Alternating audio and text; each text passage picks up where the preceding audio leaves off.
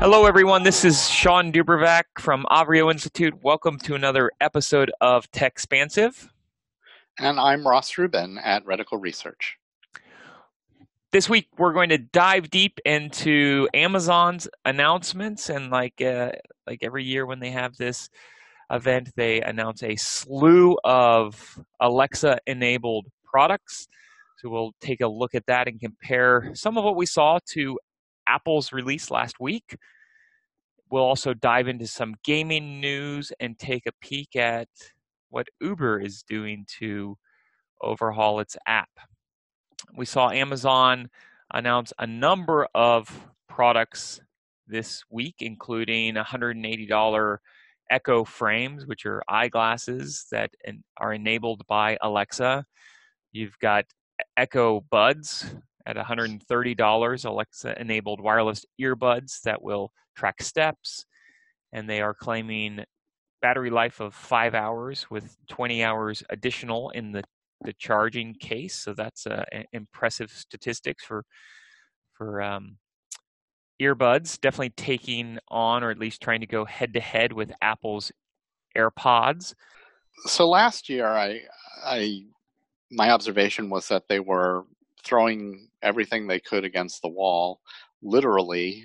In the case of the clock, which they revised this year, the Alexa clock. This year, I think there was still a very broad spectrum of products, a mix of things that you might have expected, upgrades to the speaker. There's been some talk about them getting into the premium audio segment, although I don't think that's too surprising, actually. Perhaps like you, I was most interested in the wearable technology. The glasses are very different than, say, Google Glass or some of these other augmented reality smart glasses. I mean, they're really just frames. You know, you could consider them as kind of maybe sunglasses that you might buy in off the shelf. The difference is that, you know, they don't have a camera, they don't have a screen. They are just, as you noted, Alexa enabled. So the rationale is to try to get Alexa with you all the time. That's one way to do it. I was a bit more intrigued by this Ring that they announced, because I think it's a nice mix of form and function. The idea behind Alexa, even though there are some benefits to having a screen, but at least the original driving design was that it was something you could use without a screen. And here is a device so small that a screen is practically prohibitive. So to me, that seems like a good implementation of something where you might want constant access to it. You don't want to necessarily have to look at it, and it seems like a perhaps convenient way to fire off Alexa commands. So that to me was one of the more interesting angles.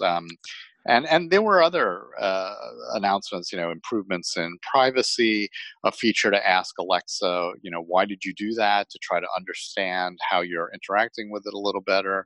GM coming on board as an Alexa partner. So not everything was hardware related, but uh, you know, as of last year, a mix of things in the home and now on the person. So we see a ton of wearables launch, but we don't see a watch launch, which I think is interesting. To your point, Ross, definitely the sweet spot is devices that don't have screens or provide a lot of other functionality. So they've gone into areas where there isn't a lot of connectivity. There are some rings out there that offer some different functionality, and as you noted, there are some iframes that offer some different functionality, but the Echo frames are quite different than what's currently been on the market or come to market. And at the same time, you see them not going into what is really the core connected wearable product today, which is the watch, and you've got Google there through Android Wear, and you've got Apple, of course, with a really dominant position there. Well, yeah, and I think it's been just very tough for companies to compete with Apple in that space.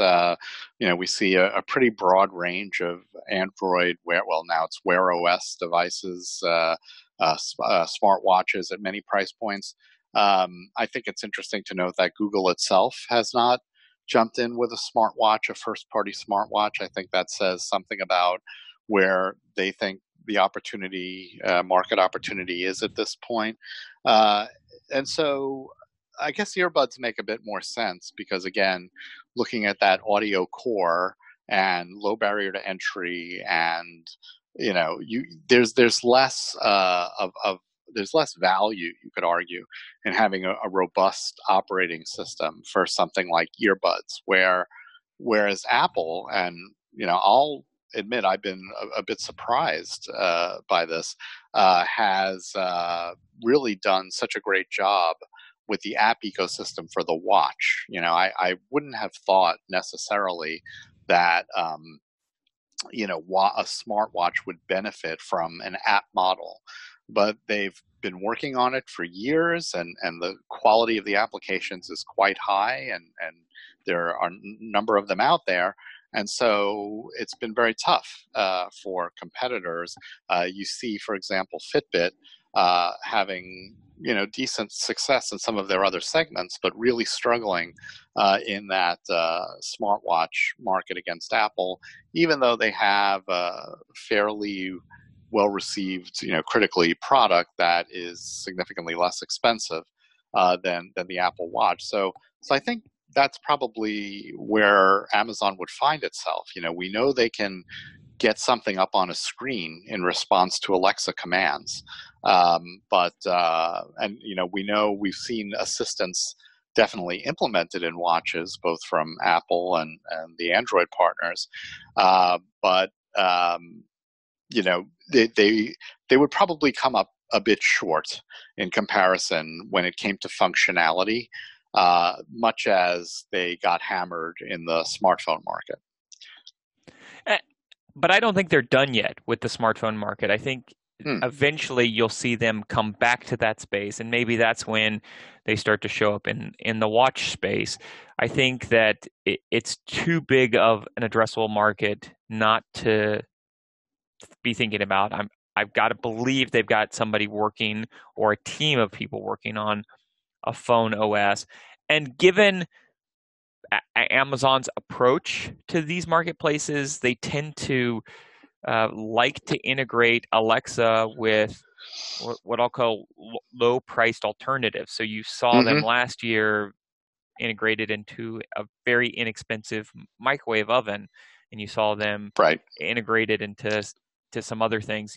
They first went to the Echo Dot model before they went to the Echo Studio model, and started doing high-end speakers with multiple speaker drivers and other things. So I could easily see them finding a low-priced provider in the smartphone space to develop the hardware. And anymore, we see that the difference between a high-end smartphone and a lower-tier smartphone is narrowing significantly. One of the things we saw, from Apple's announcement was that the price points came down a little bit, so they're mindful of the fact that they've got competitors that are quickly catching up from a hardware standpoint, maybe not from an experience standpoint, but from a hardware standpoint. And so I got to believe that eventually Amazon gets back into the smartphone space, and it will be a different world when they've got Echo products everywhere and they've got Alexa everywhere than to come out with that smartphone space and maybe a watch as well. I mean, I'm inclined to agree they're not done per se, but what is driving that Apple narrowing Apple price gap that you just mentioned is the democratization power of apps, right? So if I have Instagram on Android and I love Instagram, yeah, sure, maybe the iPhone version is more polished, but at least here's a less expensive way for me to chat on Instagram with my friends, and it's supported. So I think what they're up against, and even what they experience in the tablet market is this app gap. So if they were to return to phones, and I also think Microsoft, will return to phones at some point. It has to be a different proposition. It can't be. I think it would be very different, or somewhat different anyway, from how Apple today has, phone, watch, and tablet on variations of the same app architecture. I think they would need to make a break, basically between the tablet, which is kind of a fading business anyway, and the phone, and then maybe you base it on an Alexa first experience. And maybe it's, I'm sure it has a screen, probably has a screen, but maybe it's, much smaller device that has Echo Show like, Sure. display feedback. And, it might even be good for Alexa, because it might be a way to expose more of the skills, which is one of the big challenges that we've mentioned several times there. Yeah, I mean, just going back to the contrast between Amazon and Apple, we didn't really get to chat much about Apple's product launch, but it was very much out of the playbook. I think they did a better job naming the premium segment of the iPhone Pro as opposed to 10s versus 10R. I think that was confusing to people. The watch is now always on, which is, again, a feature that we've seen in Wear OS based watches for some time, but Apple's done a good job. And the iPad. I mean, we could talk a lot about the iPad, but they announced the 7th generation iPad. It now supports a keyboard dock, and so for about $500, you can get a very capable Apple computing experience, I would argue. That has a lot of good app support, and is an alternative, a viable alternative to a MacBook for many people. Yeah, and if you look at the phone, I mean, a lot of the features were catch-up features. So Yeah, clearly a lot of emphasis on the camera, the night shot, the night mode, which is catch-up. And yes, these are all important, but they aren't it's not the first time you're seeing it show up. Right, the ultra wide angle on the Pro, having 3 cameras, which is something that LG has had for years, right? Right. So you're seeing some catch up. To your point, in the tablet space, they've really narrowed the competitive space there. Others have exited that market, and they've really dominating that market today. And so there is some emphasis on a premium tablet experience, and they're the ones bringing that to market. But outside of that, to your point, it really was within the playbook, and a lot of it was just pushing the phone along this continuum of a path that it was already on. And I think it's interesting to see, going back to the Amazon launch, when Apple had launched HomePod, it really tried to differentiate that product as the premium audio experience. And it was designed to be a premium audio experience. And my take at that time was that it is very easy to create a premium audio experience. And that's exactly what Amazon is showing with their high-end Echo Studio, is that, hey, we can do a premium audio experience too, and we can do it for $200. Right. And so, we've got a little something for everyone, whether it's the $25 Echo Flex that you can plug in your garage or in hallways, or if you want, the Echo Studio with a premium audio experience, we've got that as well. So there's a little something for everyone, and that's definitely Amazon's model of, let's put something in every category and see what sticks. And so I think what you'll see next year from Amazon is a continued expansion into other categories to see what resonates with users, bringing Echo and bringing Alexa into different experiences that that haven't historically been connected and that don't have screens. Right. Uh, but to your point, Ross, eventually we will see the Amazon Echo burner phone that has a low price smartphone, you know, basic basic tool sets, and we'll see that show up. My closing thought on this is that my sense is that the hardware proliferation for Alexa compatible devices is well ahead of the utility at this point. It's an easy checkoff item. And Amazon also announced Alexa Connect, another program to make it easier to integrate Alexa. And I guess the good thing about that is that it makes it easier to add skills once you have access to it everywhere. These things just show up as they're upgraded. But and how many different places do I need to ask about the weather? Or or what the news of the day is, or ask to play a song. We see the same handful of requests dominating Alexa usage. So it's fine to have it everywhere, but over the long term, for there to be more value, they have to expose more functionality. They have to drive more usage.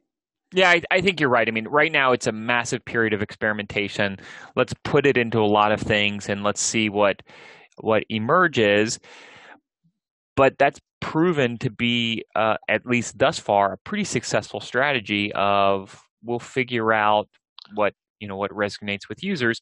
One of the reasons why I think you see so many products showing up in the kitchen, the microwave and the smart oven and other things, is because that's where people were originally putting their devices. And so you Mm-hmm. see both Google and Amazon focused on that because they're looking at how users are using the device.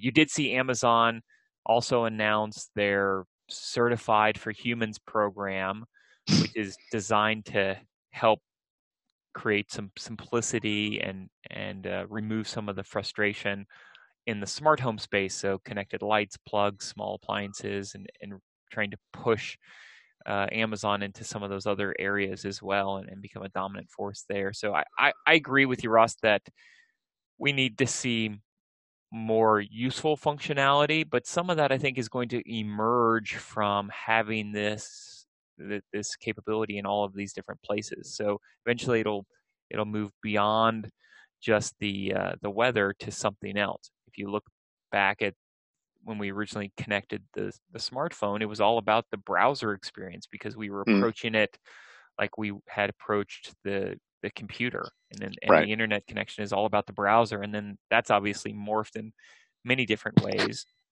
I think the same will take place here. Let's shift now to gaming. Several big gaming announcements this week and this past week, and we saw, for example, Microsoft and Google strike up a relationship where Google Assist will help power your Xbox, and so you can do that. Ross, you pointed out some news on the Mario Kart front that we were going to talk about for a minute. Sure. So I think this is actually pretty good segue or pretty good continuation from our previous topic, because the things that were a bit different in the Apple announcement were a little more information on the services they had announced earlier in the year, including TV Plus, which will be $5 a month, and Apple Arcade, which will be $5 a month. So Apple Arcade is a portfolio of about, I think, 100 to launch games that are free of in-app purchase or advertising. And so you subscribe and you get access to these things. You download them like any other app. I believe all of them can be played offline, probably a requirement there. They can also be played on iPhone, iPad, or Apple TV. So of course, the big variable is going to be quality, right? Anyone can package up 100 smartphone games, but these are exclusives, and the reception has been very good. You get 1 month free. I've been trying many of the games. I've found that there's a very good variety. Not certainly very few of them are based on existing video game franchises, but they're enjoyable. There are action games, strategy games, puzzle games, and all done in pretty good quality, really showcasing how developers optimize for iOS versus some other platforms, and just fun to play, and getting rid of this in-app purchase nagging. I mean, it's just really a drag on the whole mobile gaming experience, pitting enjoyment against monetization, and so that's really what Nintendo has been struggling with. The company does a great job often on its own platforms and creating winning games. Certainly has arguably the most beloved portfolio of character franchises outside of Disney, and Mario Kart has been one of their marquee franchises for many years, probably coming up on decades, if not already. And so they want to bring this experience, just like they brought the initial kind of Super Mario experience to mobile, but they need to figure out a way to get closer to the $60 of revenue that they would charge for it on one of their own platforms. So it's loaded with all these things called loot boxes, where you pay to get some random in-game bonuses. These things have been under some regulatory scrutiny lately to determine whether they constitute a form of gambling. So we'll see what happens with that. But on top of that, they're charging a $5 a month subscription to gain access to better quality in-game bonuses, and so there really lies a dramatic comparison between what you're getting in terms of value from Apple for $5 a month versus what you're getting from Nintendo for $5 a month. And it might be interesting if they could create some kind of program to spread these kinds of bonuses over more of their games. I imagine there's a way to do that beyond just leaving it to a single app, but maybe that causes some issue with various app store rules. In any case, at least initially, there seems to be a lot of downloads of this thing, but we'll have to see how effective it is in terms of driving revenue. The way these things tend to pan out is that there's a small core of so-called whales that drive revenue for a title like this, and the rest of the people just kind of move on to the next thing, which I think is also part of the Apple Arcade model. Keep populating with more titles so that particularly with games which act more as consumable media, once you get bored of it, there's something new for you to play with. Yeah, and I think it's going to be these portfolios of games that win in this marketplace. The sweet spot seems to be in that $4.99 to $9.99 monthly subscription fee, and for gaming specifically, it looks like it's gravitating towards $4.99. Whether you have one game, or a couple of games in the case of Nintendo, or hundreds of games in the case of Google and Apple. So it feels like it will be these portfolios that end up winning that space and winning those subscription approaches. In other news, we also saw Facebook unveil Horizon this week, their multiplayer world coming to VR in 2020. They're shutting down some of their existing VR platforms like Facebook Spaces and Oculus Rooms next month and focused on their Horizon, launching Horizon next year. They've also noted that they surpassed 100 million in revenue in the Oculus store. So continuing to push hard on building out the social VR experience in Oculus. We'll see more of that to come. Still a very nascent market, still a lot of just experimentation, but more to come on that space. Yeah, one last bit on the subscriptions. It's worth noting that Google must have seen the positive reception to Apple Arcade and launched its answer to it called Google Play Pass, which for $5 a month, $2 a month first year on promo, they will also bundle together not only a collection of games but also some apps as well. Look, it could be a good value, but one thing I've found just sort of looking into it is it's tough to get a sense of what's actually included. Right. A little bit of work to do there. Well, and to your point, what will happen is people will join to play the whale that their friends are playing or that they're hearing about. And then maybe over time, if they become bored with that, then they switch to something else or something else rises up and becomes more popular. But once you've got them onto the platform, it's just like some of the movie subscription services. You subscribe to Netflix to get access to certain original content that they have, and Netflix talks about this in their down quarters, that they didn't have enough original content or they didn't have great original content. So they really feel like it's the original content that's driving people back to the subscription or to keep up with their subscription. And I think the same thing is true in gaming, that people will hear about the games that they want to play, and if that's the way they gain access to those games, they'll make the subscription. Yeah, it's going to be rising expectation. A matter of managing rising expectations. Right. Yeah. And our final story for the week is Uber's announcement that they're overhauling their app.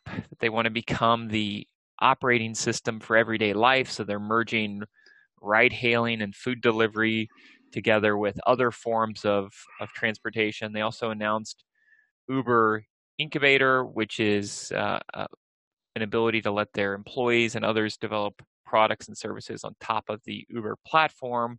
So you see them trying to make a little bit of a real estate grab here, pulling things into the Uber environment and the Uber app that will clearly start to expand over time.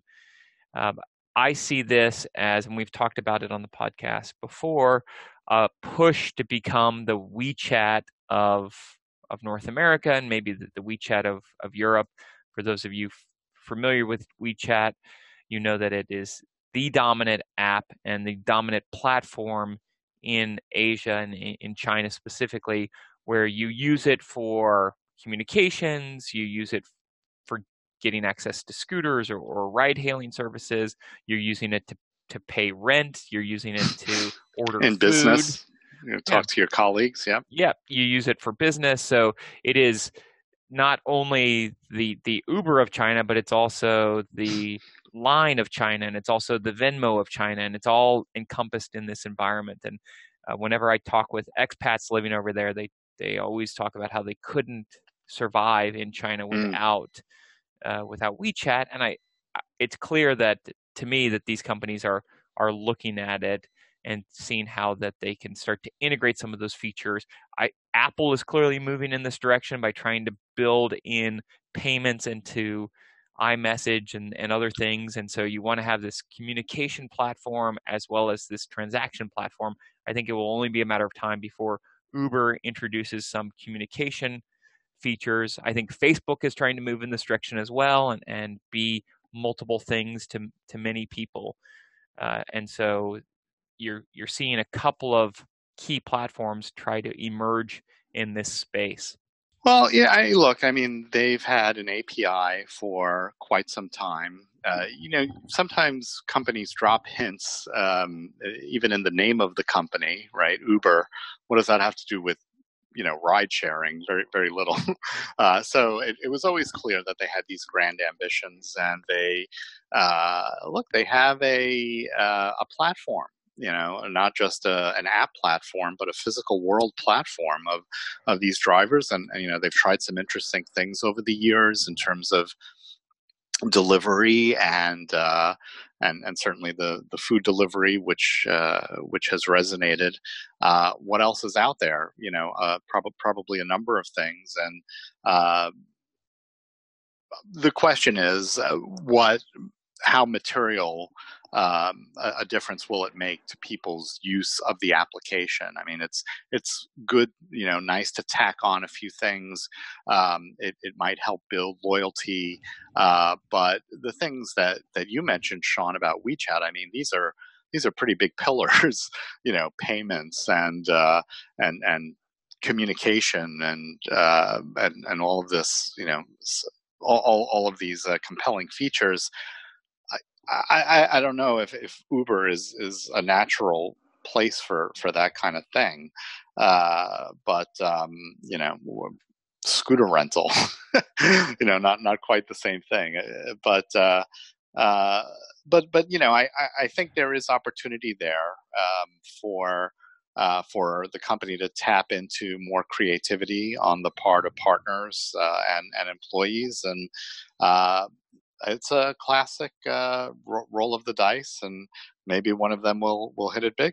So that's the idea. Yeah, I think it also speaks to consumers' general frustration with too many apps and having to have all of these apps for different things. And I'm actually seeing a lot of companies talk about, you don't need to download an app for this, and you don't need to download an app for this. I saw recently in an airport, there was a navigation tool for the airport and a shopping tool for the airport, and they advertised it as not needing to download another app. And so I think consumers are tired of downloading an app for that. So how did that work? Was it browser based? Yeah, I think it was browser based, and for a while there, everybody was touting there's an app for that. And I think people are tired of seeing an app for that. They want functionality built into some of the core apps that they're using.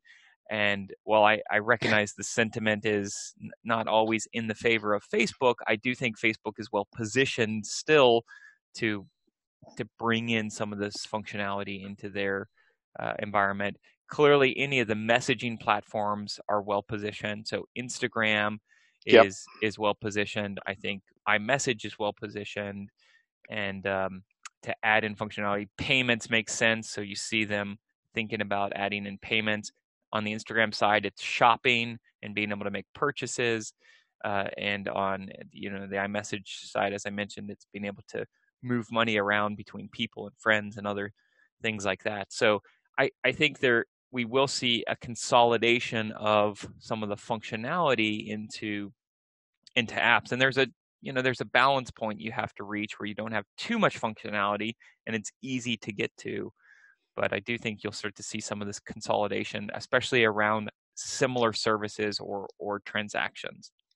Well, I think some of it is going to come down to the gatekeepers. And if one clear to me differentiation between Apple and Google's approach is that Apple, as I mentioned earlier regarding the watch, I mean, they are still big believers in the app model. It's worked well for them, and they keep driving that paradigm.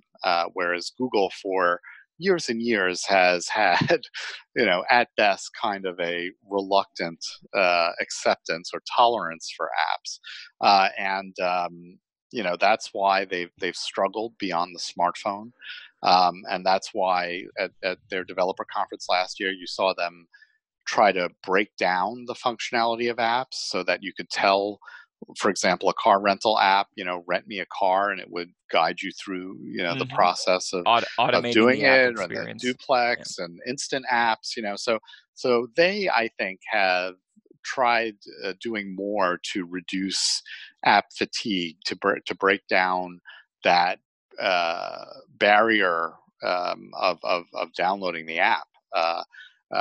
Whereas, Apple, I think the iPhone even today does a pretty poor job of app management in the interface. You can't even alphabetize things. Like, you download these things, it's, you can't even find them many times. So, but hey, it's working for them, and until someone can come up with a way uh, to beat that system in terms of functionality, it's going to be, I think, tough to compete in terms of convenience.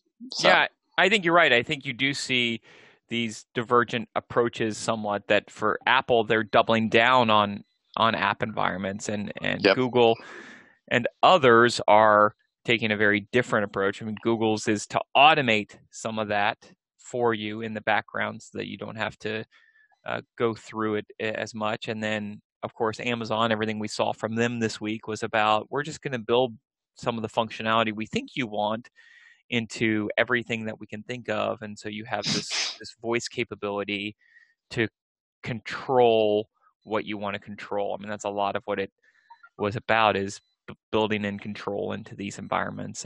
right. And so it will be interesting to see how these divergent approaches win in the end. Good. Well, that's probably a great place to stop. Again, I'm Sean Dubervac from Avrio Institute, and you can find me at Sean Dubervac on Twitter. And I'm Ross Rubin. You can find me on Twitter at Ross Rubin. Thanks for tuning in, and we'll see you next week for another new episode of Techspansive.